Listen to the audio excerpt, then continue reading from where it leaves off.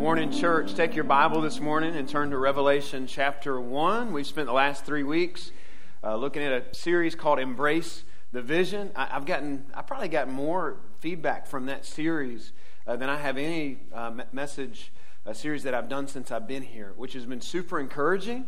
And it just gives me the impression that so many of us are ready to move forward, focused fresh on the vision and on the mission that Christ has given His church. Which, to put quite simply, and we laid it out over the last 3 weeks, is to grow as disciples and to go and to make biblical disciples. And as we move forward, to lay aside any weight along the way that would distract us from that. Because we recognize along the way that things can get in the way of that, right? You try to be a disciple of Christ, you try to be a church full of believers that are seeking to move forward and staying focused on the mission that Christ has called us to. We're going to face opposition. There's going to be hurdles. There's going to be trials, different kinds along the way, seasons of discouragement. You're going to experience hostility from a lost world. You're going to experience temptation in here along the way to steer off course. As I said a few weeks ago, the temptation to make things that aren't main things, which takes our focus off the main thing, which is making disciples. All right, the temptation for churches that are seeking to be gospel-centered along the way in a culture that opposes that message and the exclusivity of it, the temptation along the way to compromise, to water down the gospel. So the question as we come out of this series, on this vision series called Embrace the Vision, is how do we stay the course? How, as we move forward, do we embrace that vision and finish the race faithfully? I want to ask it to you like this, because I want to make you think this morning. How do we leave behind a healthy church and a ministry that outlives us? A ministry that outlives us. How do we make an impact as a vibrant, life-saving, disciple-making station that is here long after all of us are gone? That's the way we need to think. How do we do that, especially in a culture, in a world where things can so often get difficult? We're in a world that relentlessly opposes what we're trying to do. And with a flesh in us that relentlessly tries to distract us from the mission. It can feel discouraging at times. There are times where you can even be tempted to lose hope. But what I want to remind you of this morning is that if you feel that way, and we all will feel that way at different times, we're not the first group of believers to ever feel that way. This is why we're going to spend the next several weeks looking at 7 real churches in the first century who are working through a lot of those same feelings, tempted in a lot of the same ways that we are. Churches that were facing fierce persecution from the world around them because of what they stood for. Churches that are filled with people who were falling to worldly temptation, compromising. Some just needing encouragement, feelings of weariness. Some on the verge of losing hope. And with these churches in the first century who are experiencing all of these things, what did God give them? What were they given to help them to keep on keeping on? The revelation of John. A letter that has this overarching message. You know, we like to discuss Revelation and kind of discuss all the meanings and the different symbolism within it. And a lot of people kind of walk away different times with different things and different views and different opinions. But let me give you the overarching message of Revelation. This is what you should walk away every time you study Revelation with. Here is the overarching message. This is why it was delivered to those churches in the first century and why it continues to be here for us to dive into and to apply to our lives. Here's the overarching message of Revelation to the church. Don't give up. That's the message in Revelation. Don't give up. There's a word that appears more in the book of Revelation than it does in all of the New Testament outside of Revelation all put together. It's the root word where we get our word Nike. I'm sure there's somebody here sporting some Nikes this morning on campus. All right? It comes from the word, Nikaio is the original word. That's how you say the original word. And it's a verb that means, some of you are like, I know, just do it. That's not it. That's not what the original word means. It actually means conquer. It means overcome. It's actually a word that you're going to see, conquer, overcome. You're going to see it at the end of every one of the letters of the 7 churches. You're going to see it mentioned there in these first 3 chapters of Revelation.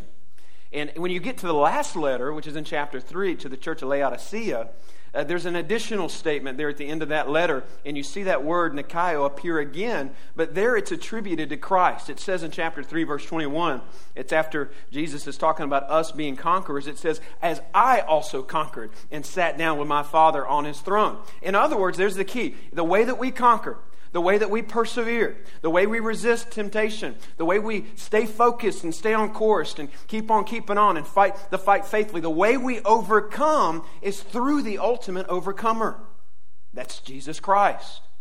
Which means this: when we do fall, when we do drift, when we do fall into seasons of crippling discouragement, when we get swallowed up by those different things, when we do lose our way, you know what's happening? It's the fact that we've gotten our eyes off of, we've closed our spiritual ears to the words of, we've let our hearts drift away from our conqueror, Christ Jesus and His Word. The whole book of Revelation is meant to turn our hearts to Him. It's saying over and over and over again to these churches who felt like small, politically insignificant, weak. They felt like they were at times swallowed up in the things of the world and the darkness and the wickedness and the evil, and it can feel hopeless at times. The message in Revelation is this. It's saying over and over and over again to them and to us, hey, in light of what your overcomer has done, in light of who your overcomer is, in light of that He's overcome sin and overcome death, and He is the victor. It takes us into the future. In light of the victory that is yours in Christ Jesus, never give up. Jesus is overcome, therefore live like Him and die like Him. That's what we walk away from Revelation, with our hearts encouraged by the message. So, Jesus is going to have some words for churches here. These are going to be words for us as we're going to get into these letters, words of encouragement, words of commendation, words that are critical at times, kind of ouch type words that stepped on their toes in a good way, and it'll step on our toes in a good way. Words that'll really help us, instruction that'll help us embrace the vision that He's given our church, the mission that He's given our church to embrace that more faithfully. But before we get to His words, we first get this incredible vision of the one who's speaking these words. Similar to the vision that we looked at a few weeks ago, Isaiah's vision. Remember when we studied that, and some of you are like, hey, didn't we just do this? Do we really need to get another vision of Jesus like this? Do we really spend a whole morning studying this? And I would say, absolutely. Because as we remember that so much of our Christian life and our church life, so much of that falls into place if we can just maintain a biblical vision of Jesus Christ.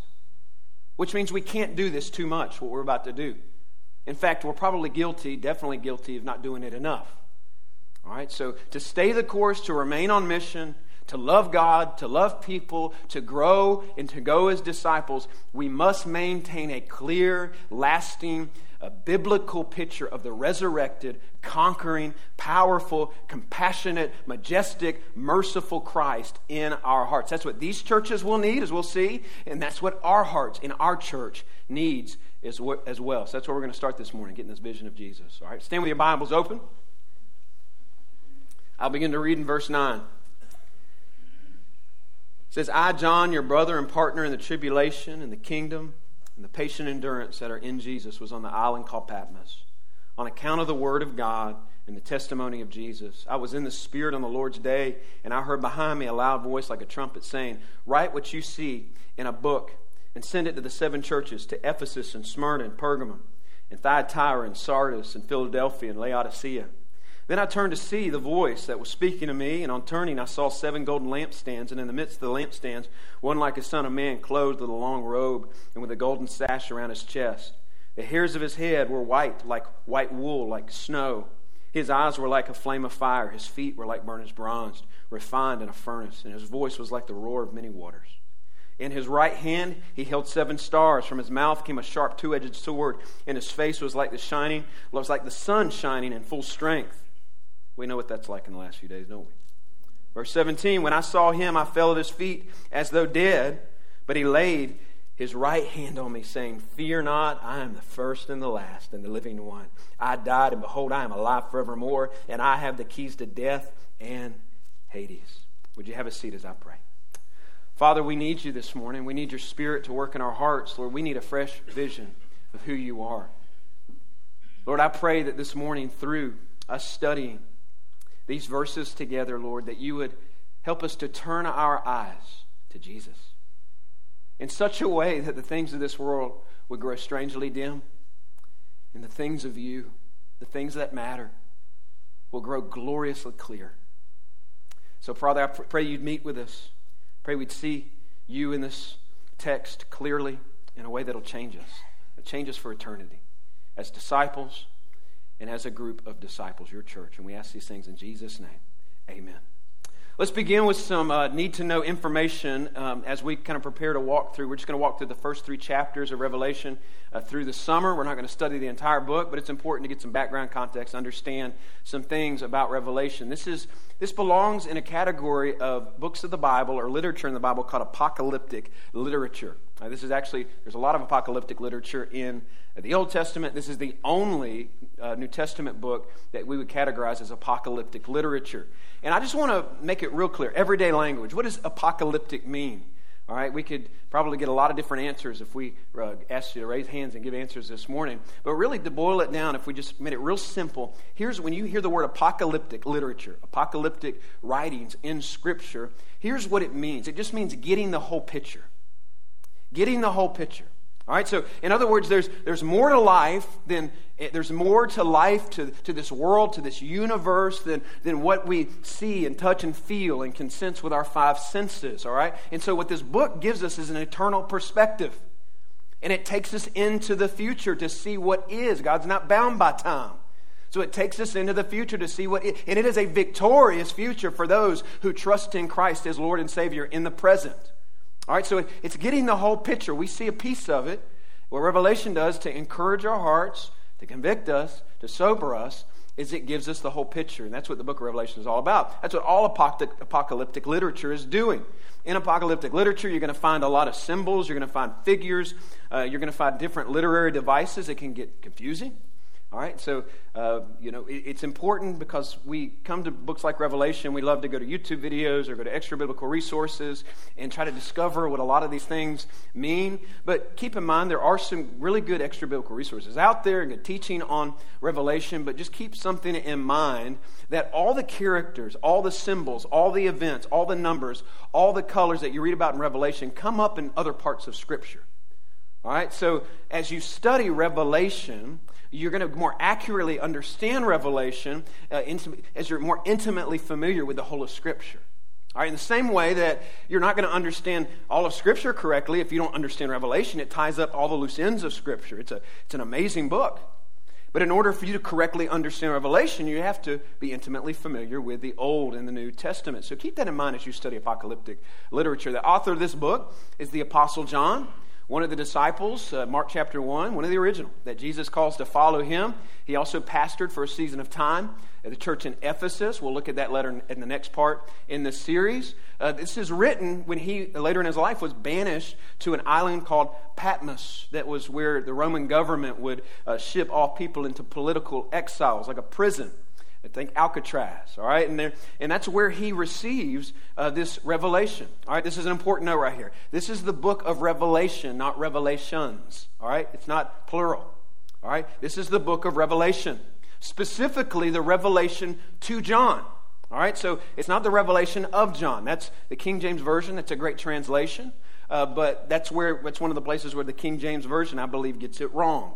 On the title there, you'll see the King James Version says the revelation of John. It's actually a revelation to John, because this is a message given to Jesus by the Father. Jesus gives the revelation to an angel. The angel on the island of Patmos reveals it and gives it to John. John writes it down, this revelation to John from Jesus, delivered by an angel, writes it down, delivers it to these churches. All right, so this is the revelation to John. And again, he begins this with this incredible vision of Christ. Let's see how this happened. Verse 10, John says, I was in the Spirit on the Lord's day. You know what he's saying? He's saying, listen, I need to tell you all about something really cool that happened to me on a Sunday. That's why you don't need to miss a Sunday, right? You never know what's going to happen on a Sunday, the Lord's day. He's telling them, hey, on the Lord's day, I was caught up in the absolute conscience, manifest, powerful presence of Jesus Christ himself. And here is what I saw. In this portrait of Christ that he lays out right here, we're going to come back to it. Each of these letters kind of reaches back to it and brings it up, because as you'll see, the thing that these churches need to do is to keep turning to this King. And so since that is what we'll keep coming back to, and this is the way that John starts, I just want us to, before we get to the church at Ephesus, before we visit that first church of the seven, I want to spend this first week just looking at two important features about the Lord that John sees, that we need to see and that we need to believe and keep seeing and keep believing. Number one is this: he sees the Lord in the midst of the church. The first thing he sees that he makes note of is that he sees the Lord in the midst of the church. Verse 12 says, "Then I turned to see the voice that was speaking to me, and on turning I saw 7 golden lampstands, and in the midst of the lampstands one like a son of man." So again, this is apocalyptic literature. There's a lot of symbolic language right here, a lot of imagery. It says in the midst of lampstands. That's not too difficult to interpret right there. Why? Because in verse 20, it literally tells us that the 7 lampstands there symbolize these 7 literal, real churches that are going to get this letter. And since another cool note is since there's 7, that's the number of completion or perfection. So the fact that there's 7 lampstands, 7 churches, means that these churches are symbolic of the whole of all the churches who will exist in all of the church age and all the history of the church. So this is applicable to every church.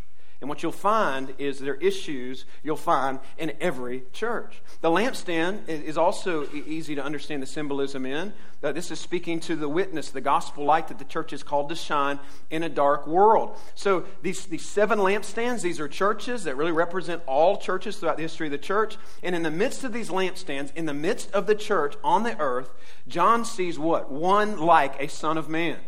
Now in Revelation, pay attention to that word like. Again, that signaling and showing us in apocalyptic literature like this is symbolic language. You see it all over Revelation. You see it a lot in this passage right here. Like a son of man, hairs on his head, like white wool, like snow, eyes like a flame of fire. Symbolic language. But just because it's symbolic language, yes, but it's communicating real, absolute truths about the Lord. Truths describing His real power and His authority and His greatness and His glory. We're going to break some of that down in just a few moments. But what I don't want you to miss is this comforting, maybe convicting, depending on where you're at spiritually this morning, picture being presented as John's describing this great and mighty Lord, this Son of Man, he describes Him as like a Son of Man. It's the same description we see in Daniel chapter 7. This heavenly, majestic, powerful Messiah. Don't miss, before we break down those different attributes and those different features, where He is. His location. Where does John see Him? He sees Him in the midst of the church.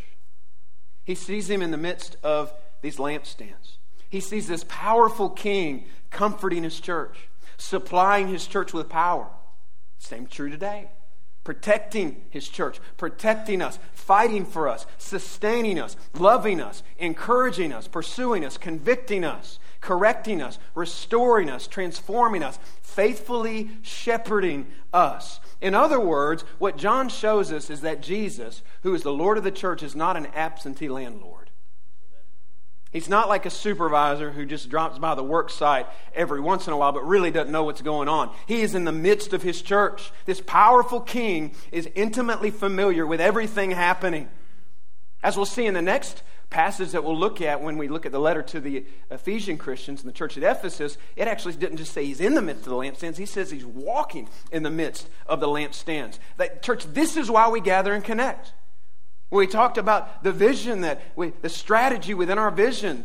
The gross side of that is that we're going to be committed to gather and connect. This helps us to remember why we gather and connect. This helps you remember why you live life entangled with the community of faith, because that's what Jesus is. He's in the midst of the lampstands. He's in the midst of His church. Now that can be a sobering, jarring reminder for you if you ain't living right. But this picture is also meant to encourage the faithful. People serving Jesus. People serving in the life of a church, but who grow weary. Not that you're tired of the work, but you grow tired in the work. Ever been there? Are you there this morning? This is a comforting picture that comforted the heart of John and can comfort your heart this morning in your service unto the Lord. You need to remember, hey, Jesus hadn't left you. He's an ever-present, never absent, always working good shepherd. He is with you. He knows what you're going through. He hasn't gone anywhere. He hasn't stopped working. He's right up in the middle of his lampstands. He's the one who stands in the middle of the church. It's an incredibly comforting picture of Christ that shouts to believers who are in the world, who can get weary at times, who can get discouraged at times. Don't give up. Jesus is in the midst of the lampstands. What an incredible encounter. Can we just stop and think about that? John gets caught up in the real manifest presence of the Lord. Can you imagine what that would have been like? Do you think that's an encounter that John needed? Remember, he's not on the island of Patmos in paradise on vacation. He's in prison, probably very weary. But how awesome and encouraging it was for him to encounter the unveiled, glorified, exalted, compassionate Lord. And to see what he saw. Right, it's a big moment. That's a big moment. All right? It definitely was not a letdown. All right? Definitely was not a letdown. Have you ever encountered someone who you looked up to, that you revered, you're a fan of, and you got too close to them and realized, and you were let down a little bit by the real person that you saw and that you experienced? Am I the only one? You ever had an experience like that? I remember when I was little, man, I was a professional wrestling fan. All right? Still kind of am a little bit. All right? But when I'm talking about the WWF days, you know what I'm talking about? The good old days. Not WWE, WWF. And I remember when I was little, man, my dad's a Baptist pastor. I've always been in church, and my dad, I've only known him as a Southern Baptist preacher, but man, he loved wrestling too. He passed it on to us. We'd watch wrestling on TV on Saturday mornings, throughout the week. He'd take us to go see wrestling matches, like some of the ones that would like be in like a high school gym, like not even like the professional ones. The ones where nobody knew the guys who were wrestling. We just went and watched it. And then the big dogs came to town. You know what I'm saying? My dad would take us when we were little. I remember one time in particular, he took us down to the Jacksonville Coliseum. Y'all remember the Jacksonville Coliseum? WWF was in town. I was probably 9 or 10 years old. And man, I was hyped up. You know why? I was going to get to see my hero, the great Hulk Hogan. You know what I'm saying? So we get into the Coliseum, man. It's ready for the main event. I got my little Hulkamaniac t-shirt on, and all of a sudden, it's time, man. It's getting to the end. We know it's coming, and all of a sudden, his theme song comes, I am a real American. My little 9-year-old self is all hyped up. I'm pretending like I'm tearing my shirt off like Hulk Hogan. I'm pretending I'm listening to the crowd like Hulk Hogan. He ends with his trademark move, leg drop. Body slammed in the leg drop, always in that order. And this isn't a serious, y'all can loosen up. This isn't a real serious story. And I remember leaving, man, that's my hero. I remember like years later, in elementary school, my dad getting us the VHS tape from the video store of WrestleMania 6 when he wrestled the Ultimate Warrior. My heart broke as I saw the Ultimate Warrior be Hulk Hogan, man. I was like, no, but I remained a Hulkamaniac, man. I was a fan. Fast forward to my senior year of high school. My senior year of high school, I was in Tampa visiting my uncle. We were there, the Super Bowl was there. We were doing some of the festivities and stuff, getting some autographs. And we were in a store, and I turn around. It's Hulk Hogan. It's him in the flesh, right? I turned into a 9-year-old kid again. I am a real, it was him. And I had a disposable camera. That's how long ago this was. And I told my brother Joe, I was like, we got to go talk to him. Nobody was around. Nobody's around. I walked up to him. I said, I was just going to say, can I get my picture? He said, and he shoved me away. And he kept me, walked right past me. My Hulkamaniac heart broke. I'm counseling and stuff. I've gotten past that. I'm good. You know, as time went by, I understood he may have had a bad day. Kind of still young, not understanding some of that stuff. But have you ever had that moment where you have expectations, high hopes, and you're let down? That's a good lesson, just not put people on pedestals. But just imagine for a moment how high the expectations are, just in that millisecond of John understanding what's happening. You know, he got to see Jesus' face light up on the Mount of Transfiguration, but this is a whole nother level. He's getting to step into the VIP, behind the scenes, the unveiled vision of Jesus. A peek into who he truly is. He gets to see who Jesus truly is behind the scenes, and he is not let down. John, living in a world that's dark and wicked and feels overwhelming, he sees the Lord. And he's not let down. His heart is filled with peace and comfort as he sees Jesus in control, moving among the lampstands, moving amongst the churches on earth with care and attentiveness in the midst of his church, working among his church, committed to the church. And the same Lord that he saw in the midst of the lampstands then has not left the lampstands. He's working. Today, he's working. He's faithful to us. Hey, he's faithful to us even when we fail him. If that's not a word for the church in America right now, then I don't know what is. Pursuing us, convicting us, correcting us, calling us to repentance. A present and good shepherd who will never give up on his bride. Which is a reminder for you to never give up on his bride. This is where we experience Christ most fully. In the life of a community of faith, because Jesus is walking among the lampstands. And this is a truth that gets more encouraging or more sobering, depending on where you're at spiritually, as he begins to unpack the glory of all that he saw. As more details emerge about this king that he saw in the midst of the lampstand, which is point number 2. He sees the Lord in all of his glory. Verses 13 through 16, John describes different features that stand out to him about this king. He describes him wearing a long robe that speaks of his majesty.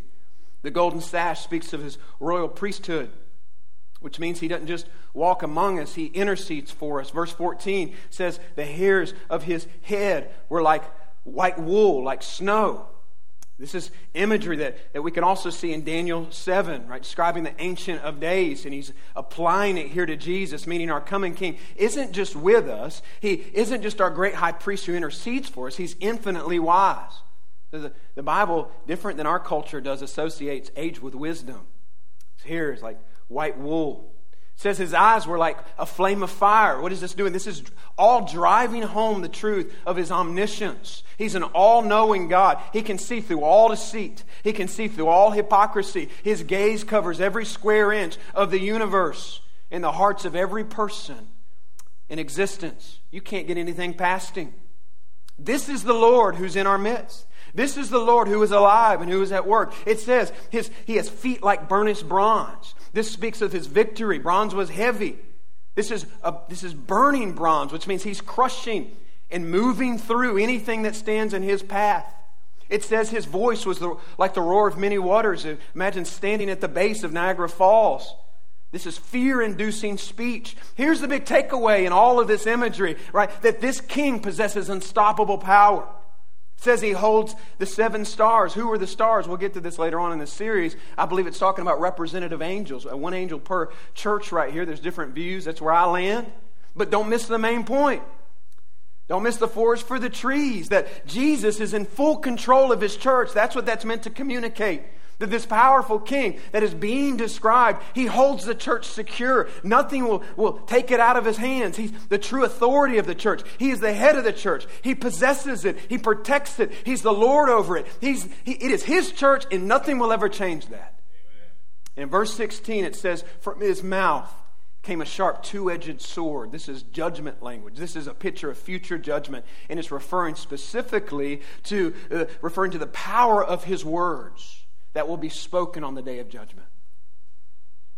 The powerful words that he used to create the earth, the planets, solar systems, galaxies, all of the universe. The powerful words that Jesus used, just words to calm storms.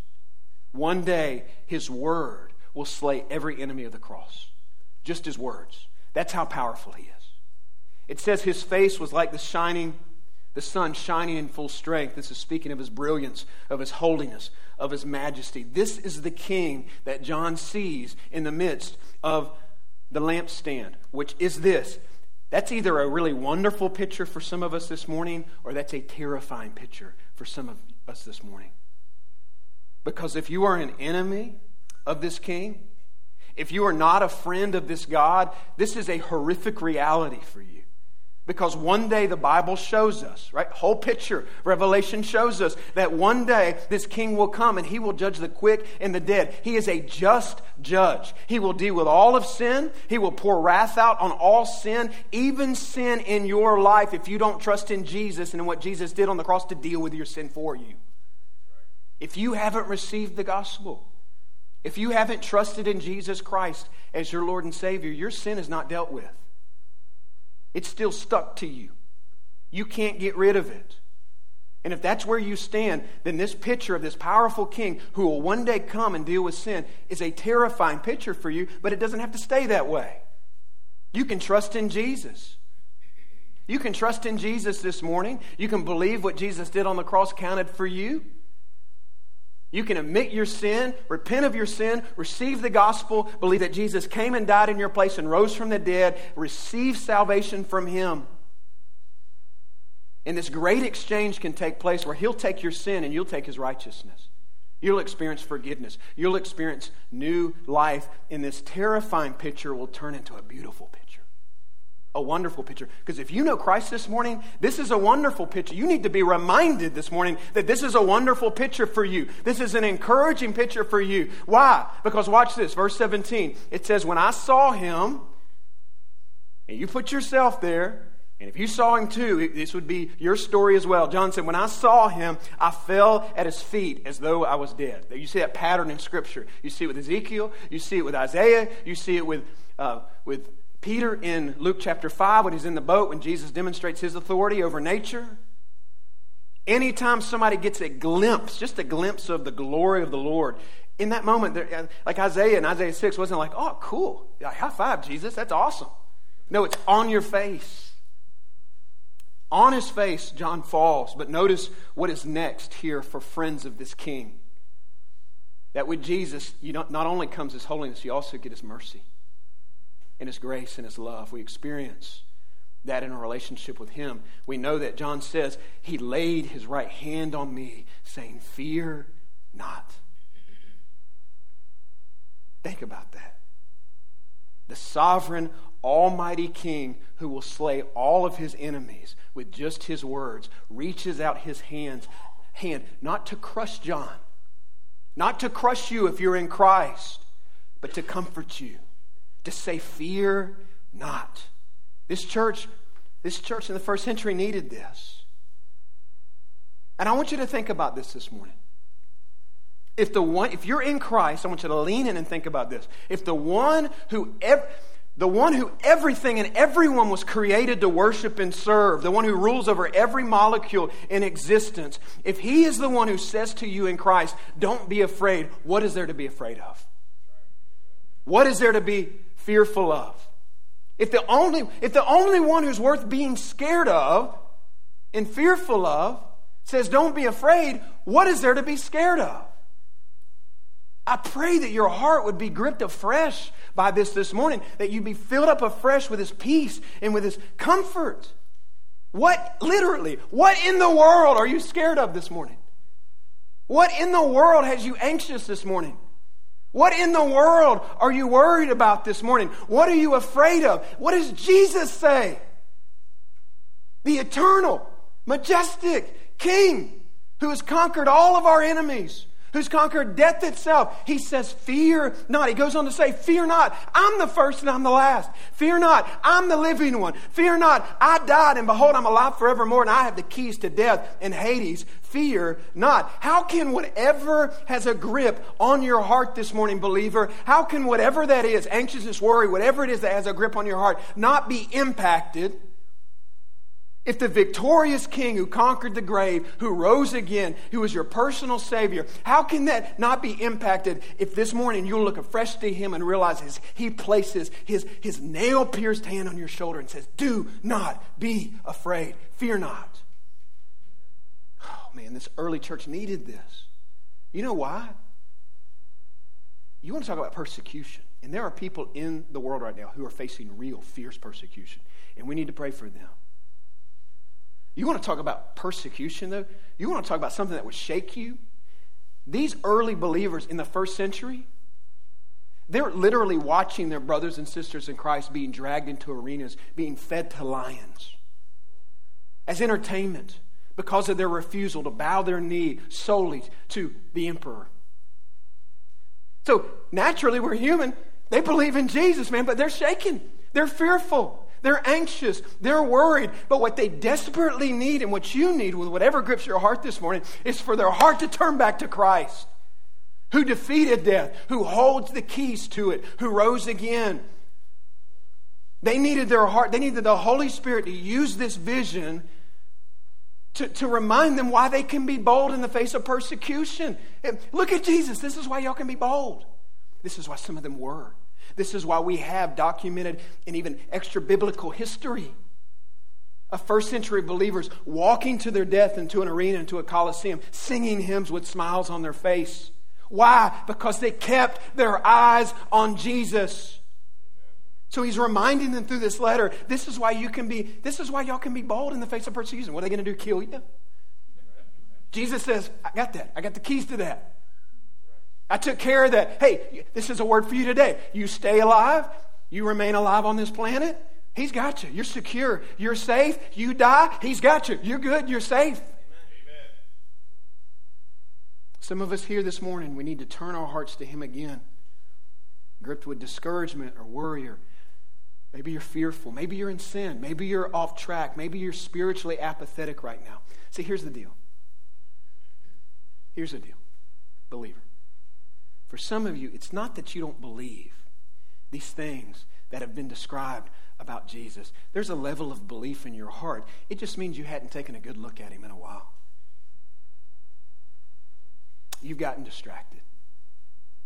You've gotten your eyes off of his power, or his mercy, or his goodness, or his holiness, or his love, or his faithfulness. Oh, our hearts are so prone to wander. And sometimes it's just as simple as you've taken your eyes off of Jesus.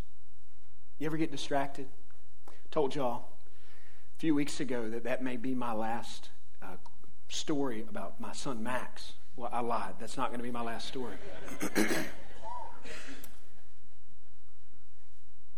So my sons play baseball, and Max is 7, and he plays baseball, and they love it. And had a good conversation with his coach the other night after his practice. And his coach said, hey, and I loved this. It really appreciated him taking the time to just share a little bit of encouragement to me. He said, hey, Max, man, he's doing good. He's progressed this season. You know, his bat's great. He's hitting the ball well. He said his glove needs a little work. He said he's throwing the ball real well. So he's doing good. Here's the main thing that Max needs to work on. Max needs to work on focusing. Max needs to work on not getting distracted. Max needs to work on out in the outfield not talking to the people behind the fence or watching the airplanes. Or Max just needs to work on. He's saying, I'm telling you, man, if he'll just focus, it'll really help him. He could turn into a good little ball player if he'll just listen and not get distracted and focus. And so that was encouraging. So I got into the trucks, me and Max on our way home, pulled out of the ballpark, and I said, Max, he said, yeah, Daddy. I said, your coach gave me some encouragement, man. Really? What did he say? He said, well, he said, and I laid it out. I said, he said that your bat's doing good. He said, your glove needs a little help. I said, I'll help you with that. He said, you're throwing the ball real well. And I was really proud of myself. I laid out at a 7-year-old level, very eloquently, a lecture for him to understand. I said, you need to listen better. Yeah, he said, you get way too easily distracted. If you can just start listening, if you can start focusing better. He said, man, you can become a good little ball player if you'll just listen, if you'll just focus. I said, does that make sense? This little voice from the back seat said, can we go to Dairy Queen? I said, that's what the coach... Never mind. All right, never mind. We'll work on that later. Share that story. Listen, Max is kind of bad at paying attention to his dad these days. We're going to work on that. As a believer, listen. As a believer, as a disciple of Christ, in the little blip of a life that you have available to you to live on this planet, it'll come and it'll go. A vapor. We cannot afford to be bad at paying attention to Jesus. Amen. We cannot afford to be bad at focusing on Christ, at maintaining a fresh biblical vision of who he is and what he's done in our hearts, maintaining that. How many problems in our personal life, how many problems in our little lampstand that God's given us right here called Similar Drive Baptist Church would disappear if we simply became more focused and on maintaining a correct biblical vision of our King, a correct view of his power, a correct view of His presence, a correct view of His grace and His love and His holiness, His compassion, His heart for the lost. I'll tell you what, I don't know exactly what would happen, but I think I can guarantee a few things. If we could keep our gaze on Jesus Christ, I guarantee there'd be a lot less complaining. Because we'd be reminded that it's not about us, it's about Him. It's His church. There'd be a lot more powerful worship experience because we would see Him more clearly being worthy of worship. Amen. There would be more faith-filled prayers lifted up. Hey, there'd be a lot more holiness. There'd be less compromise, and there'd be more conquering sin. There'd be more boldness, compassion, more neighborly love, more encouragement. Hey, there'd just be more Jesus. Amen. There'd be more less of us and more of Him. There'd be more living on mission for His glory, the glory of this exalted, powerful, mighty. Do you see Him this morning? Do you see the glorious, exalted King? Fix your eyes on Him. Fix your eyes on Him in such a way that the things of this world grow strangely dim, and the things of God, the things that He cares about, the things that will matter to Him 150 years from now, become gloriously clear. Do you see Him? The glory of this exalted King who has freed us by His blood, who has filled us with His Spirit, who intercedes for us, who walks with us, who strengthens us, who crushes our enemies under His feet and will one day come again. We cannot afford to not keep our eyes on Him. That is how we overcome. That is how you overcome as an individual disciple. That is how we overcome as a fellowship of believers. By seeing Him. By being united to Him and continuing to see Him, we are faithful to the end. Hey, there's a lot to be said. God's got a lot of things to say to these churches that He's going to say to us. A lot of instruction, encouraging words, correcting words. I think it's going to be words that will help us more passionately and faithfully embrace the vision that He's given our church. But let's begin this series doing what all of these other churches will be instructed to do. That'll help them with whatever their issue is. Sin issues, discouragement issues, whatever it may be. Look to Jesus. Look to Jesus. Would you bow your head and close your eyes? We're going to prepare to take the Lord's Supper this morning. And I just want to encourage you. So we've heard the word this morning. In these next few moments to intentionally focus your gaze this morning on the glorious crucified risen Lord who came and died and rose again so that we can live for Him forever.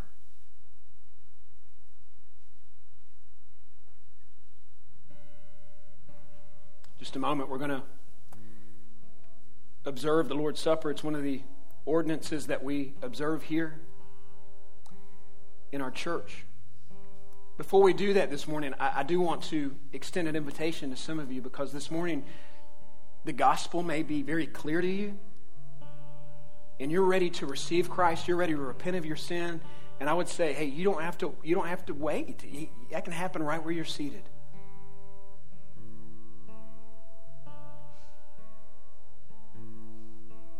The way it was explained to me before that helped it make sense is it's almost as if the nail-scarred hand of Jesus is right down here in this room in front of you.